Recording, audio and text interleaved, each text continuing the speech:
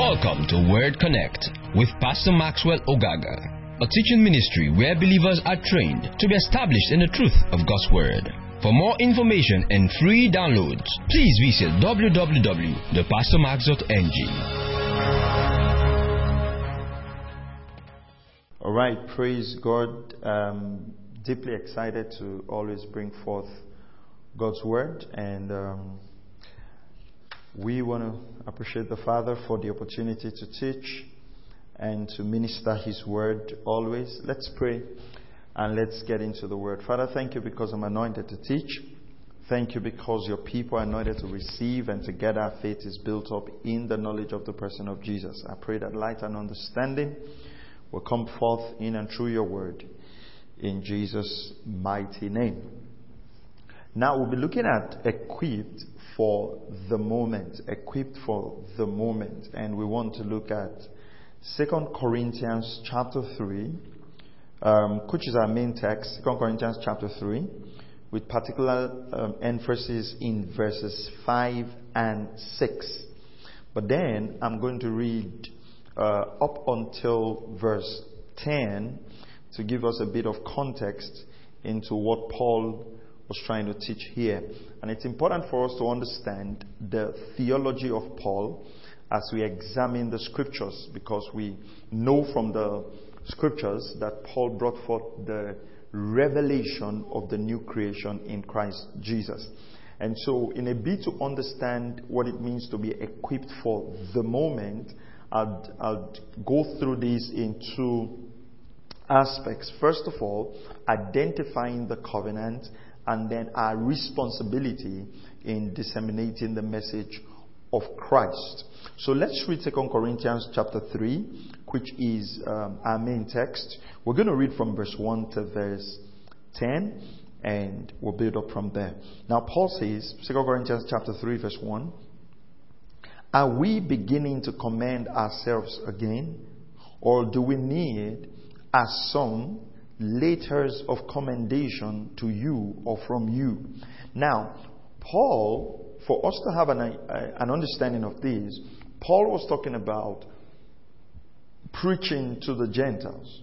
And just like as it is today, in some places, you would need a letter of recommendation, or you will need somebody to endorse you as a minister of the gospel.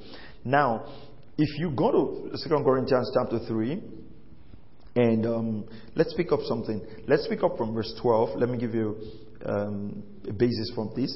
2 Corinthians chapter 2 and verse 12. "Now when I came to Troas for the gospel of Christ, and when a door was opened for me in the Lord," observe that, verse 13, "I had no rest for my spirit, not finding Titus my brother. But taking my leave of them, I went on to Macedonia." Now go to verse 14. The Bible says, "But thanks be to God, who always lead us in triumph in Christ, and manifest through us," observe that word, it's going to be important, "manifest through us the sweet aroma of the knowledge of Him in every place." So Paul says that through us, okay, most times as Christians, when we read this, that thanks be to God who always leads us in triumph in Christ, one of the things that comes to our mind very readily is the breakthrough and the success and the prosperity that we have in Christ, which is good, and that's fine. But he goes on to put a platform on this, and the platform is that through this triumph, the manifested knowledge of God, or through, the word manifest there is to reveal, or we can say through this revelation, through us, the sweet aroma of the knowledge of Him in every place. That means every place we go to, we spread the knowledge of Christ. And when we talk about being equipped for the moment, that's something a lot of believers would have to come to and understand. It's that God is counting on us to spread the gospel. And so everywhere we are, there ought to be an aroma, glory to God, of the knowledge of Christ. Well, let's go on. Verse 15, it says, "For we are a fragrance of Christ to God, among those who are being saved and among those who are perishing. To one, an aroma from death to death. To the other, an aroma from life to life. And who is adequate for these things, or who is competent for these things? Now, Paul is going to deal with this in verse 6, which is our main text. So that's why I said we should backtrack a bit. Look at verse 17. It says, "For we are not like many." Now, Paul talks about, in verse 12, Paul talks about a door that is opened for the gospel of Christ. So Paul talks about a door that is open for the gospel of Christ. And then Paul talks about not finding Titus. He went to Macedonia to preach. And in that preaching, the aroma of the knowledge of Christ is spread. And we are the fragrance of Christ. We spread that aroma, praise God.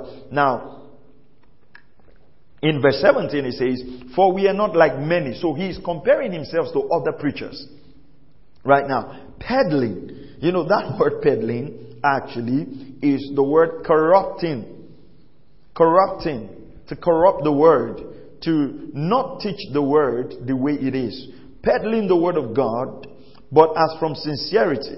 But as from God, we speak in Christ in the sight of God. So he says, listen, there are many people who are corrupting the word of God. There are many people who are corrupting the message of Christ. There are many people who are corrupting the message of the kingdom. He says, but we are not like them. And it's very important that ministers of the gospel do not corrupt God's word, that they teach the word of God. You know, sometimes I'm amazed and I find it a little bit difficult when ministers of the gospel do not pay very clear attention and very precise attention to the teaching of the scriptures.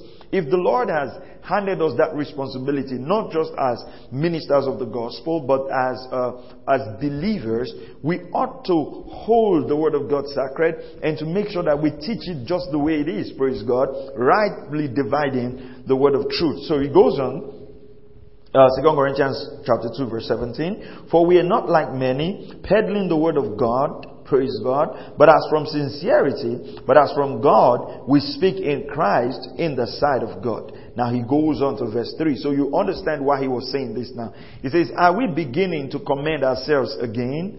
Or do we need some letters of commendation to you or from you?" He says, do I need someone to recommend me to you, or would you need to give me a letter to enable me preach to you? So Paul was asking. And you know why Paul was asking this question? Paul was asking this question because of what he had experienced. Verse 2, he now says, "You are our letter, written in our hearts," praise God, "known and read by all men." It says, you are our letter, written in our hearts, known and read by all men. Verse 3, "being manifested," look at this, "that you are a letter of Christ." You are a letter of Christ, cared for by us, written not with ink, but with the Spirit of the living God. Not on tablets of stone, but on tablets of the human heart. Now, this is very interesting. Paul says, you are our letter.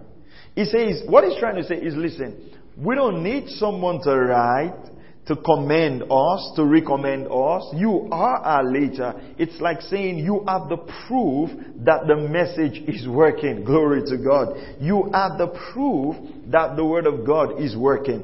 But Paul is very intellectual, and I absolutely love Paul. I love studying the theology of Paul because Paul presents to us the gospel and presents to us the treatise of the Gospels and the defense of the Gospel in a very logical and intellectual manner. Okay? Now, Paul is referring to the saints in Corinth as his letters. He's saying, listen, you guys are my letters. You're written in my heart. You're read by all men. But he says, you are a letter of Christ. You see what Paul is saying here? Paul is saying, actually, you are the letter of Christ.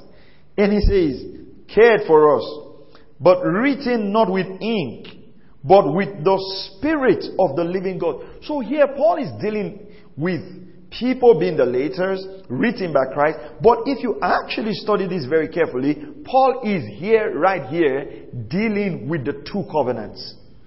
You see, he's dealing with the old covenant and the new covenant.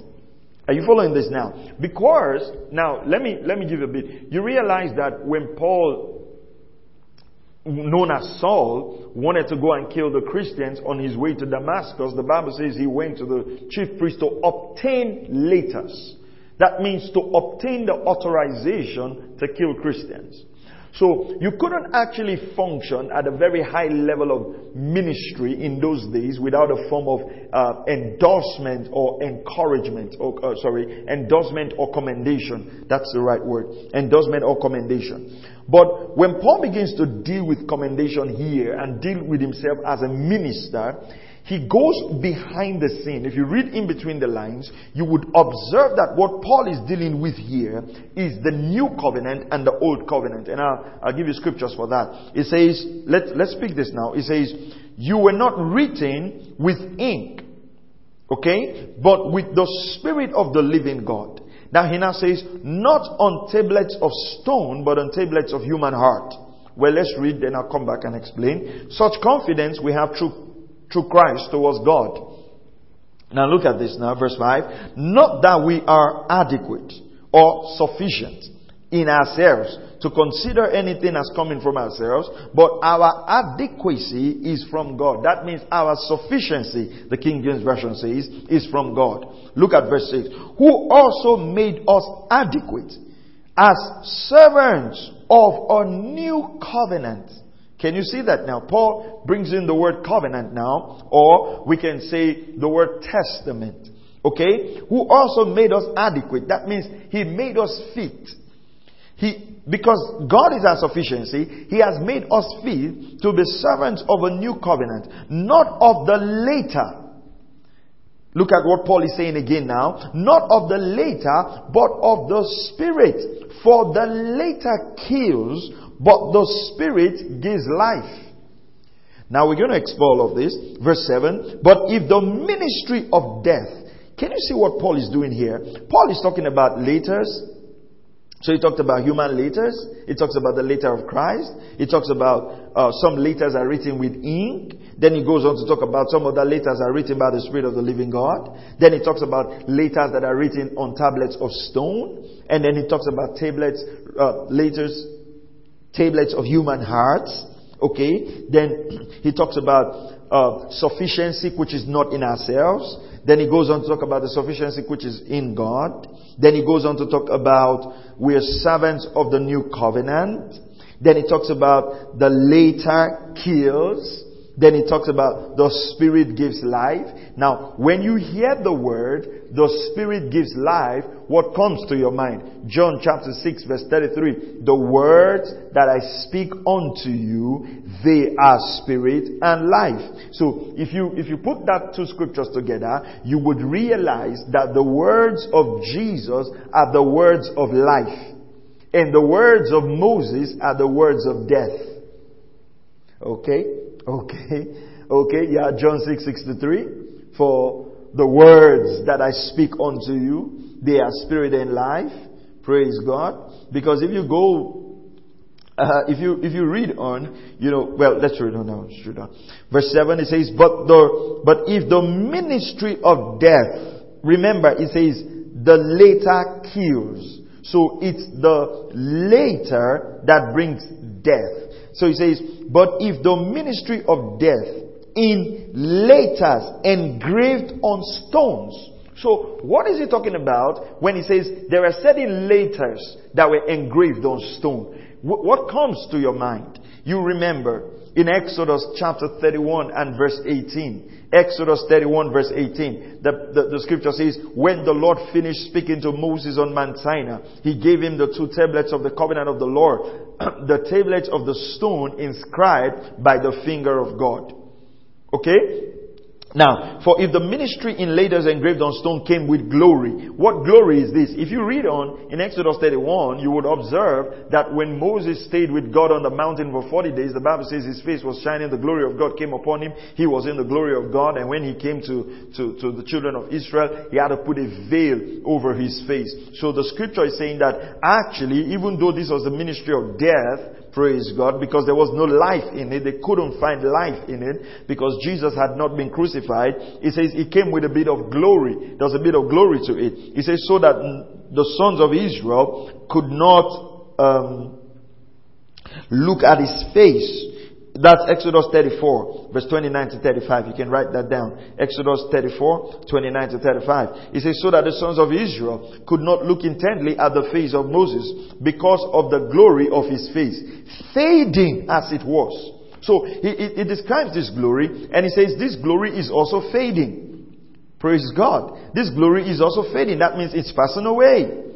How will the ministry of the Spirit fail to be even more glorious? So here Paul is contrasting again two ministries. Remember where we're coming from. The letters of the flesh, the letters of the human heart, and all of that comparison I've talked about. He says, if that glory was fading, how much more the glory of the New Testament? Verse 9. For if the ministry of condemnation has glory. So he talks here again about the ministry of condemnation. Much more does the ministry of righteousness abound in glory. Okay? Praise the name of the Lord. Well, if I read on and keep reading on, I'll see so many things to talk about. So let me backtrack a bit. The Spirit of the living God is talking about Christ. Matthew chapter 16 verse 16. Simon Peter answered, you are the Christ, the Son of the living God. You are the Christ, the Son of the living God. I'll pick that up again. You are the Christ, the Son of the living God. Alright. Now, if you go to Jeremiah chapter 31 and verse 31. Jeremiah chapter 31 and verse 31, you would observe something here. The prophet Jeremiah was prophesying, okay, and he was speaking of the coming glory, or speaking of the time that Jesus is going to come. It manifested in the flesh now. It says, behold, the days are coming, declares the Lord, when I will make a new covenant with the house of Israel and with the house of Judah. Now, what is this new covenant? What is this new covenant? Now, it's important for us to understand that God had a covenant with Abraham, okay, and Isaac and Jacob, and it's got all those covenants in the Old Testament. But here the prophet Jeremiah is seeing into the future, and he's talking about a new covenant. Now, if I talk about a new covenant, it means that of course there was an old covenant. Praise God. Yeah, it's just simple. If something is new, it means there was something old in it. Okay? So if you go to Jeremiah chapter 31, let's read again, and verse 31 here, or verse 27. Even if you start reading from verse 27, but it'll be good to just pick it up from verse 31. It says, look at this. Behold, the days are coming, declares the Lord, when I'll make a new covenant with the house of Israel and with the house of Judah. Now look at verse 32. Not like the covenant which I made with their fathers in the day I took them by hand to bring them out of the land of Egypt. So, at what time did he take the children of Israel by hand to bring them out of the land of Egypt? That was when they were in the wilderness. Am I right? Yeah. So you realize that this was the time he made that covenant. Now he says, my covenant which they broke, although I was a husband to them, declares the Lord. So they broke this covenant. They couldn't keep the terms of this covenant. Verse 33 now says, but this is the covenant which I would make with the house of Israel after those days. Glory to God, declares the Lord. He says, look at this. I love this. He says, I will put my law within them, and on their heart I would write it. Can you go back to 2 Corinthians chapter? We'll come back to Jeremiah, but go back to 2 Corinthians. Thank you, Lord Jesus. Chapter 3. Praise God. 2 Corinthians chapter 3. And let's see this again. Let's read this again. And let's read verse 3. It says, being manifested that you are a letter of Christ, cared for by us, reading not with ink, but with the Spirit of the living God, not on tablets of stone, but on tablets of the human heart. Now go back to Jeremiah chapter 33. Praise God. Jeremiah chapter 31, sorry. Look at verse 33. But this is the covenant which I'll make with the house of Israel. After those days, declares the Lord, I'll put my law within them, and on their heart I will write it. I'll write it in their heart, and put my law in them. I'll be their God, and they shall be my people. Thank you, Lord Jesus. Can you see this? He says, for they will not teach again each man to know his neighbor, each man his brother, saying, know the Lord. For they will all know me, from the least of them to the greatest of them, declares the Lord. For I'll forgive their iniquity, and their sin I'll remember no more. So he tells us that this covenant comes with the forgiveness of sin and not remembering their iniquities. Now, it's going to be a new covenant. Now, it's going to be different, because the Lord says in Jeremiah 31 that this new covenant, I'm not going to write it on tablets of stone, which means that this new covenant is not going to be external. Praise God. Now you realize that about the Old Covenant. The Old Covenant was written external. A lot of things were being done externally. The Ark of the Covenant was external. The presence of God was external. If they needed to perform a sacrifice, they had to bring goats. They had to do all of those things external. But he's saying that I'm doing something new now. I'm going to put this thing in their heart. You remember, the children of Israel, they have what I call a stiff-necked relationship with God, right? You know, God tells them this and they don't obey. In fact, the Bible says they had a heart of stone. Praise God. And God says in this new covenant, I'm going to give them a heart of flesh, which means a heart that is going to be yielded to my purpose. And why am I, giving all of this background? All of this background is important for us to understand that right now we have been equipped, or we've been equipped for a moment, which is the New Testament season, for us to, spread this gospel and declare this gospel. Praise God. Let's go to Hebrews chapter 8. Let's pick this up from the New Testament. Hebrews chapter 8. Thank you, Lord Jesus. And let us read from verse 10. Man, the book of Hebrews is just a blessing. Oh man, I tell you, it's a blessing. Thank you, Lord. Hebrews chapter 8, let's read from verse 7. I enjoy reading Hebrews. It says, for if that first covenant, remember the first covenant we're talking about now? The covenant of stone and all of that, had been faultless, there would have been no occasion sought for a second. Verse 8, for finding fault with them, he says, behold. Can you see this? He says he was finding fault with that covenant. And what was the fault with that covenant? The people were not able to obey God, because everything was external. He says, behold, the days are coming, says the Lord. So the writer of Hebrews picks on the prophecy of Jeremiah. We must always allow the scriptures to interpret the scriptures. As I study God's word and as I read God's word, I'm like, oh wow, there's so much in the word of God to teach. There's so much, the word of God is so rich. You've got to just enjoy reading the Bible. The Old Testament, the New Testament, they all come together and they form this wonderful, meal that we should just enjoy. Well, let's go ahead. Verse 7. For if that first covenant had been faultless, there would have been no occasion sought for a second. Verse 8. For finding fault with them, he says, so the Lord says this now, behold, the days are coming, says the Lord. Thank you, Lord Jesus. He says, when I would effect a new covenant. Thank you, Lord. With the house of Israel and with the house of Judah. Not like the covenant which I made with their fathers. Okay? On the day when I took them by the hand to lead them out of the land of Egypt. For they did not continue in my covenant, and I did not care for them, says the Lord. For this is the covenant that I'll make with the house of Israel after those days. I'm in Hebrews chapter 8 verse 10 now. Says the Lord, I'll put my laws into their minds. I'll write them in on their hearts. I'll be their God, and they shall be my people. And they shall not teach everyone his fellow citizen, and every one his brother, saying, know the Lord, for all will know me, from the least to the greatest. For I will remember their iniquities. I will be merciful to their iniquities, and I'll remember the sins no more. When he said a new covenant, he has made the first obsolete. But whatever is becoming obsolete and growing old is ready to disappear. Can you see that this was what Paul was referring to in 2 Corinthians chapter 3, when he says that old covenant was fading away? So what did he mean that the old covenant was fading away? He meant that God has brought something new that was better. Praise God. That was better than what they had before.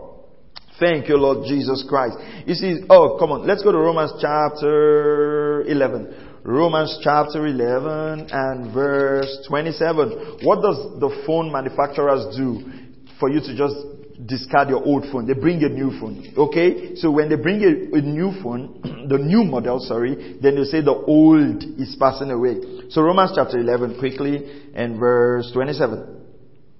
It says, this is my covenant with them. Praise God. When I take away their sins. So he was talking about, so the new covenant is talking about the manifestation of Jesus so that our sins will be taken away. Final scripture on this whole thing about the old and the new covenant, and then we'll just make a bit of progress. Ephesians chapter 3, quickly. Verse 8 to 12. Thank you, Lord Jesus. To me, the very least of all saints. Come and look at this. This grace was given to me. Thank you, Lord Jesus. To preach to the Gentiles the unfathomable riches of Christ, and to bring to light which is the administration of the mystery, which for ages has been hidden in God, who created all things, so that the manifold wisdom of God might now be made known through the church, observe this, through the church, every member of the body of Christ, to the rulers and the authorities in the heavenly places. Come on, verse 11. This was in accordance with the eternal purpose, which He carried out in Christ Jesus our Lord. Thank you, Lord. Come on. In whom we have boldness and confidence and access through faith in Him. Praise God. So we find out that Paul was big on teaching the truths of the new covenant. Alright, so let's go on to the second part here. Let's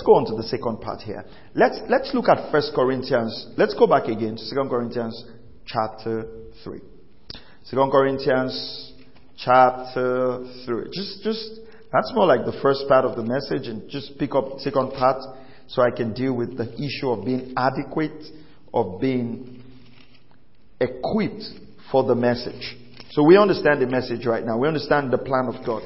Paul says that this is the plan of God. This plan has been hidden in ages past. What plan is that? That Christ in us, the hope of glory. Praise the name of the Lord. That's the mystery. That's what has been hidden in ages past, that God wants to make known to principalities and powers through the church, that we have the authority. And it's amazing how today people sit in church day in, day out, go for all kinds of programs, and they are fed with how powerful the devil is and how this is. We are the ones with the power. Glory to God. I mean, this message of the kingdom needs to go all over the earth. People need to understand what Jesus has accomplished for us. Praise God forevermore. What did I say? 1 Corinthians? Okay, 2 Corinthians chapter 3. Let's go on now. It says, now I'm going to read this and I'll go back to Ephesians. Okay? I'll go back to Ephesians chapter 2. So turn to Ephesians chapter 2. Hold your place there, because I'm going to go back there, right there. Am I right? Yeah. No, Ephesians chapter 3, verse 8. Praise God. Okay. So hold 2 Corinthians chapter 3. Hold Ephesians chapter 3. Okay. So 2 Corinthians chapter 3. Let's read that. Verse 4. Such confidence we have through Christ towards God. Observe the word through Christ. So that means that the confidence that we have right now concerning the declaration and the proclamation of the gospel comes through Christ. But then this confidence is towards God. So we have this confidence through. Observe the word through and toward. So when I say I have something through this person, that means what the confidence I have came through this person. Okay? But it's not just having confidence towards the person it came through. This person gave me confidence to speak to this other person. So for instance, let me give you an example. If I tell someone, if I say, well, call my office, for instance, call my office and tell, maybe call my office and tell my secretary that I want you to speak to me, and then she would allow you to speak to me. Now, you would have the confidence through reaching my secretary to be able to get to me.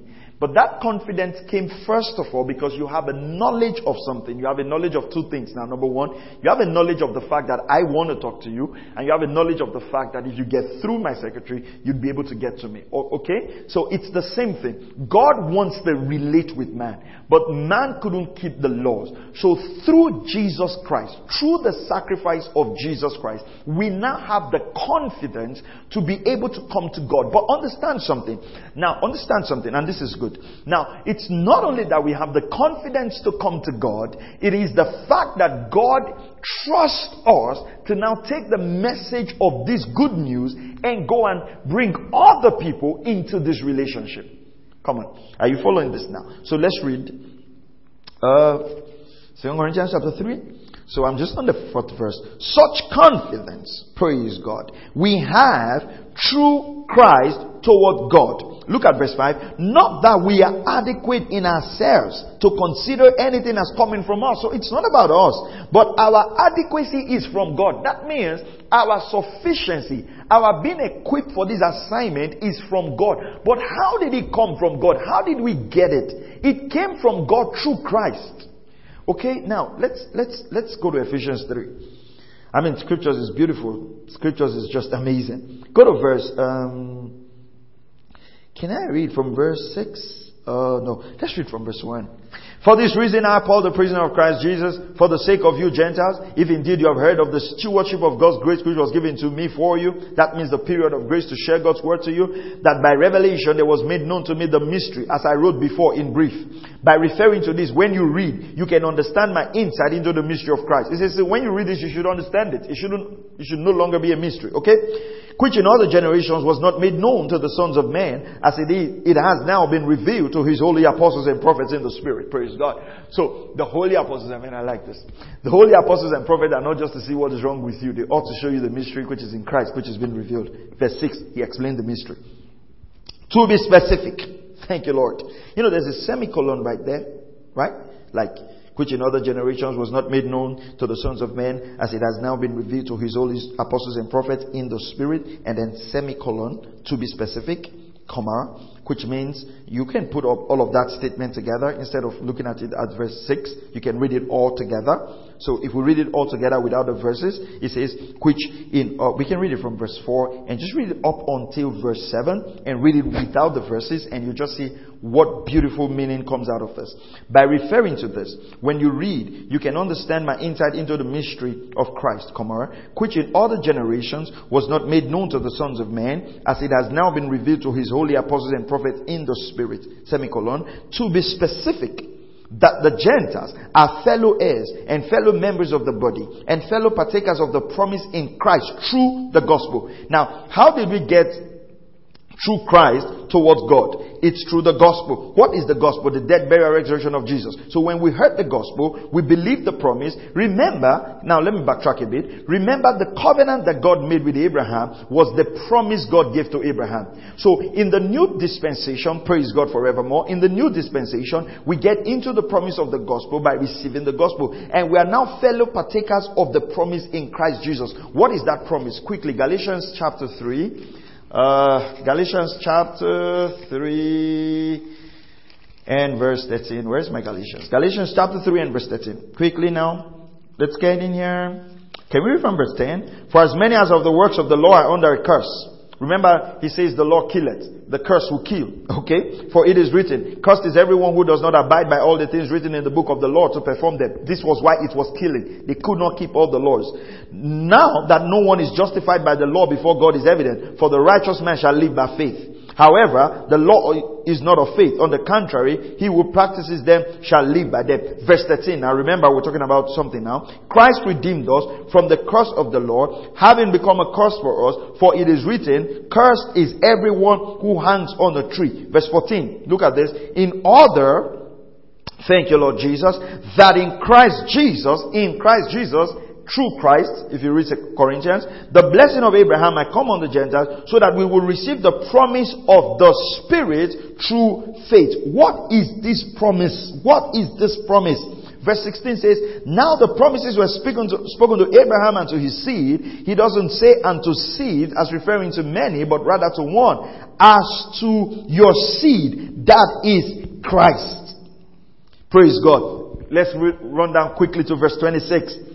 Verse 24, it says, therefore the law has become our tutor to lead us to Christ, so that we might be justified by faith. So the law was pointing us, come on now, the glory of the law, the little glory that the law had was the fact that it was pointing us to Christ. That the need for Christ. Praise God. But now that faith has come, we're no longer under a tutor. Verse 26, for you are all sons of God through faith in Christ. Oh, thank you, Lord. Verse 27, for all of you who are baptized into Christ have clothed yourself with Christ. There is neither Jew nor Greek. There's neither slave nor free man. There's neither male nor female. For you are all one in Christ Jesus. Thank you, Lord. And if you belong to Christ, then Come on, are you Abraham's descendants and heirs according to the promise? So you see, all of these things are things that are supposed to make us sufficient in the flesh. Whether we're male, female, rich, poor. But he says, no, this is not it. It's about Christ. All in Christ. Praise the name of the Lord. Okay, let's go back to Ephesians and just finish up. Ephesians chapter 3, verse 10. Thank you, Lord. So that the manifold wisdom of God might now be made known through the church. We are the church now, okay? To the rulers and authorities in the heavenly places. This was in accordance with the eternal purpose which he carried out in Christ Jesus our Lord. So when Jesus hung on the cross, it was the eternal purpose of God being carried out. Are you following this now? When he hung on the cross, it was the eternal purpose of God being carried out. So he says, in whom we have boldness and confident access through faith in him. Okay? So we have boldness because of what Jesus did and confident access through faith in him. Now go back to 2 Corinthians chapter 3, our main text. 2 Corinthians chapter 3. Thank you, Lord. Verse 4. Such confidence we have through Christ toward God. So do you see how that confidence came now? Are you following this now? Now, 1 Corinthians chapter 15. 1 Corinthians chapter 15. We're going to read from verse 1 to 12 very quickly. Now, if I make known to you, brethren, the gospel which I preached to you, which also you received, in which also you stand. So see, Paul says, I preached the gospel to you, you received that gospel, you stand in that gospel. That means you didn't just hear, you were convinced of it, you're standing in it. Verse 2, by which also you are saved, if you hold fast the word which I preached to you, unless you believed in vain. For I delivered to you as of first importance what I also received. Come and look at this. What did Paul deliver? It's very clear that Christ died for our sins according to the scriptures. What is the scriptures? The law, the prophets, and Moses in the Old Testament. And that he was buried and he was raised on the third day according to the scriptures. And he appeared to Cephas, talking about Peter, then to the 12. After he appeared to more than 500 brethren at one time, most of them who remain until now, but some are fallen asleep. Then he appeared to James, then to all the apostles. And last of all, as to one untimely born, he appeared to me also. Praise God. Paul says he was born untimely. That means, remember we're talking about equipped for the moment. That means he was not born when the other apostles in that sense, were there. But God revealed these things to him.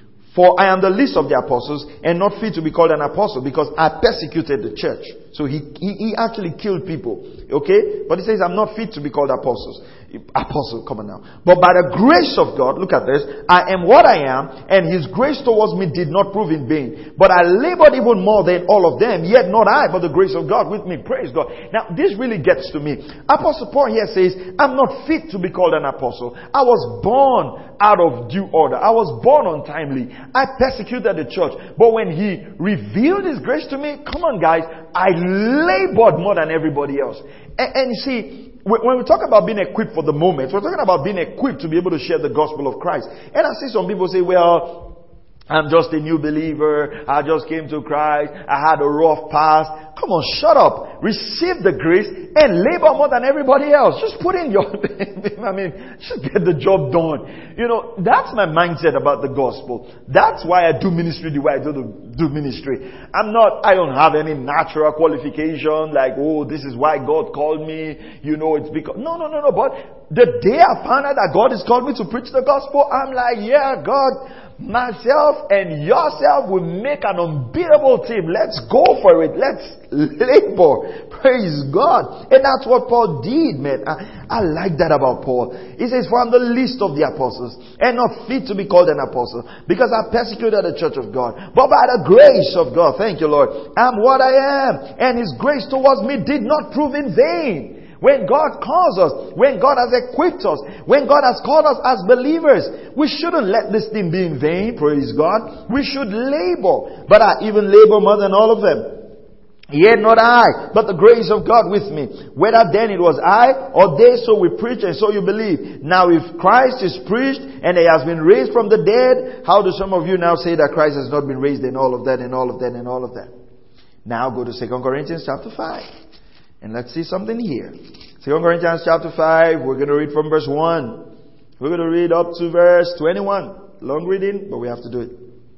Okay, let's start reading from verse 12. For we are not again commending ourselves to you. Remember, in 2 Corinthians chapter 3, which is our main text, in verse 1, Paul says we do not need letters of commendation. Don't forget that. He comes to 2 Corinthians chapter 5 and picks that up again and says, therefore, verse 12, 2 Corinthians chapter 5 verse 12, therefore, we're not commending ourselves, come on now, to you, but are giving you an occasion to be proud of us, so that you will have an answer for those who take pride in appearance and not in heart, okay? For we're not besides ourselves. When he says we're not beside ourselves, he's actually saying we're not mad. It is for God. If we are of sound mind, it is for you. For the love of Christ controls us. For the love of Christ compels. The love of Christ controls us. Having concluded this, that one died for all, therefore all died. It says it's the love of God and of this message that controls us. So even if you think of us like madmen, it says we're not mad. I mean, I'm just wondering, have people ever thought you were mad for how much labor you put in the gospel? Well, that's for another day. Verse 15, and he died for all, so that they who live might no longer live for themselves, but for him who died and rose again on their behalf. He says, when you have a revelation of this, you no longer live for yourself. Everything you do, it's now for the sake of the gospel. Hallelujah. Therefore, from now on, glory to God, we recognize no one according to the flesh. Now, we're talking about the issue of our sufficiency in preaching the gospel. Now, we don't look at you after the flesh anymore. We don't look at your past. We don't look at what you've done. We don't look at your natural qualification. We don't look at whether you're poor, rich, Greek, Jew, female or male. Praise God. We've dealt with that. It says, for now we recognize no one according to the flesh. Praise God. Even though we've known Christ according to the flesh, yet now we know him in this way no longer. We don't look at that man that walked the Sea of Galilee anymore. We're looking at the resurrected Christ. Verse 16, powerful scripture. Glory to God. Get excited every time I read this. Therefore, thank you Lord, if any man is in Christ, yep, he is a new creature. The old things are passed away. Behold, new things have come. Now all things are from God, who reconciled us to himself. Look at this. Through Christ. Do you see that phrase again? He reconciled us to himself through Christ and gave us the ministry of reconciliation. And this is absolutely, glory to God. This is absolutely, massively important. He equipped us. This sufficiency is from God. Look at this. It says, thank you, Lord. It says, oh, thank you, Father. Now all these things are from God, who reconciled us to himself through Christ and gave us the ministry of reconciliation. Verse 19. Namely, what's that ministry of reconciliation? That God was in Christ reconciling the world to himself, not counting their trespasses against them. And he has committed to us the word of reconciliation. So you realize that not only did God commit to us the ministry of reconciliation, he gave us the word of reconciliation. But how did he do this? How are we equipped to be able to do this? Because we've accepted the gospel of Jesus. Because we've accepted the fact that Jesus died for us. And if we'll accept that fact, he not only reconciled us to himself, he gave us the ministry of reconciliation. Now, outside of giving us the ministry of reconciliation, he gave us the word of reconciliation. What is the word of reconciliation? Verse 19. Namely, that God was in Christ reconciling the world to himself. Praise God. And how did God do this? Or how is God doing this? Or how has God done this? He's done it through the death, burial, and resurrection of Jesus. He's doing it today by us preaching the word of God. Do you remember what Paul said in 2 Corinthians chapter 2 and verse 14, when he says, but thanks be to God who always lead us in triumph in Christ and manifest through us the sweet aroma of the knowledge of him in every place. Verse 15 says, we are the fragrance of Christ to God. Do you remember this? So everywhere we go, we smell of the death, burial, resurrection of Jesus. Glory to God. It says, namely, that God was in Christ. Thank you, Lord. Reconciling the world to himself, not counting their trespasses against them. Praise God. Now, it goes on to say, okay, this is good. and has committed to us the word of reconciliation. Verse 20. Therefore, we are ambassadors for Christ. Can you see that right from when we accepted the Lord, we have now been qualified as ambassadors. And who is an ambassador? An ambassador is he that represents his country in another place. So you see this? It says, for we are ambassadors for Christ, as though God were making an appeal through us. We beg you on behalf of Christ, be reconciled to God. Verse 21, it says, he made him who knew no sin to be sin on our behalf, so that we might become the righteousness of God in him. Chapter 6 verse 1. And walking together with him, we also urge you not to receive the grace of God in vain. For he says, at the acceptable time I listened to you, and on the day of salvation I helped you. But now is the acceptable time. Behold, now is the day of salvation. You see what Paul is pulling out here? Paul is saying, listen, we have now access to God. We've got the ministry of reconciliation. We've got the word of reconciliation. And God is now appealing through us. We are now, he has been made our sufficiency. Scripture says Christ is our sufficiency. So there's no excuse any longer to say, I can't preach the gospel. That's left for my pastors. In fact, in Ephesians chapter 4 verse 11, the scripture says that the pastors were given to equip the saints so the saints can do the work of ministry. It's not the pastors to do the work of ministry. It's the saints to do the work of ministry. And how are you equipped for this? Your pastors begin to teach you this truth, begin to unveil the mystery of Christ to you, begin to unveil the fact that Christ lives in you. And as you meditate on this truth, boldness will arise in your heart, glory to God, and you begin to do what God has called you to do.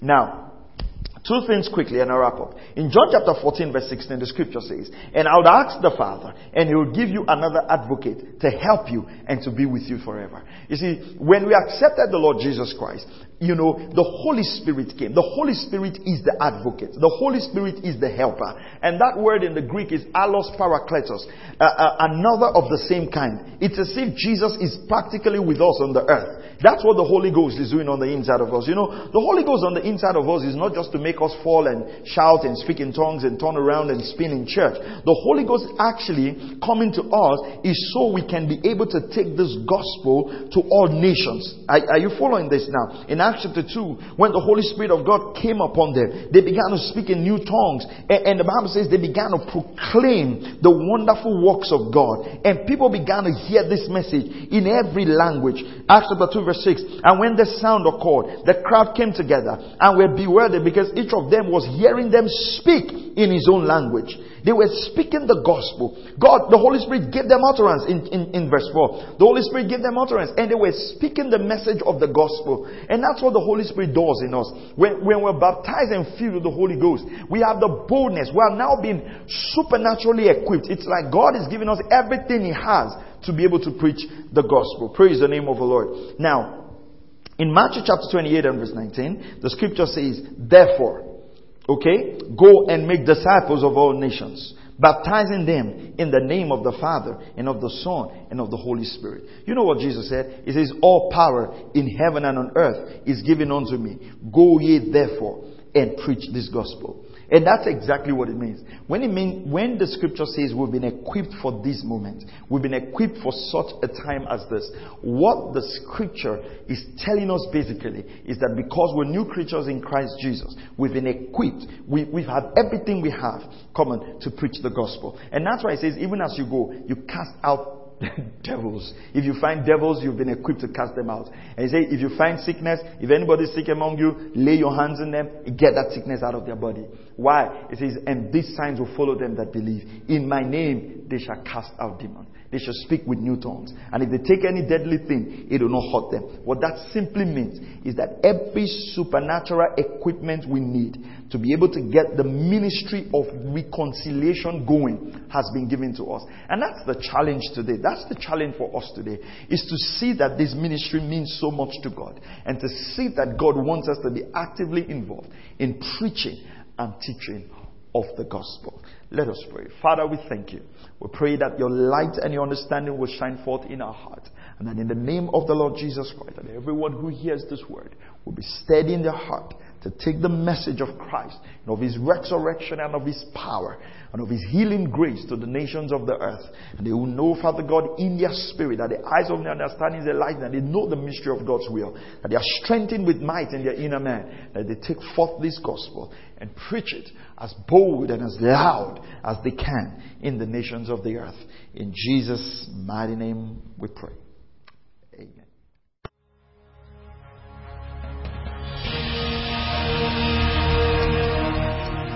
Thank you for listening to Word Connect with Pastor Maxwell Ogaga. We encourage you to share this message with your friends and loved ones. For more information and free downloads, please visit www.pastormax.ng. We would like to hear from you. Send us an email, info@pastormax.ng, or you can call 0805 888 7575. God bless you.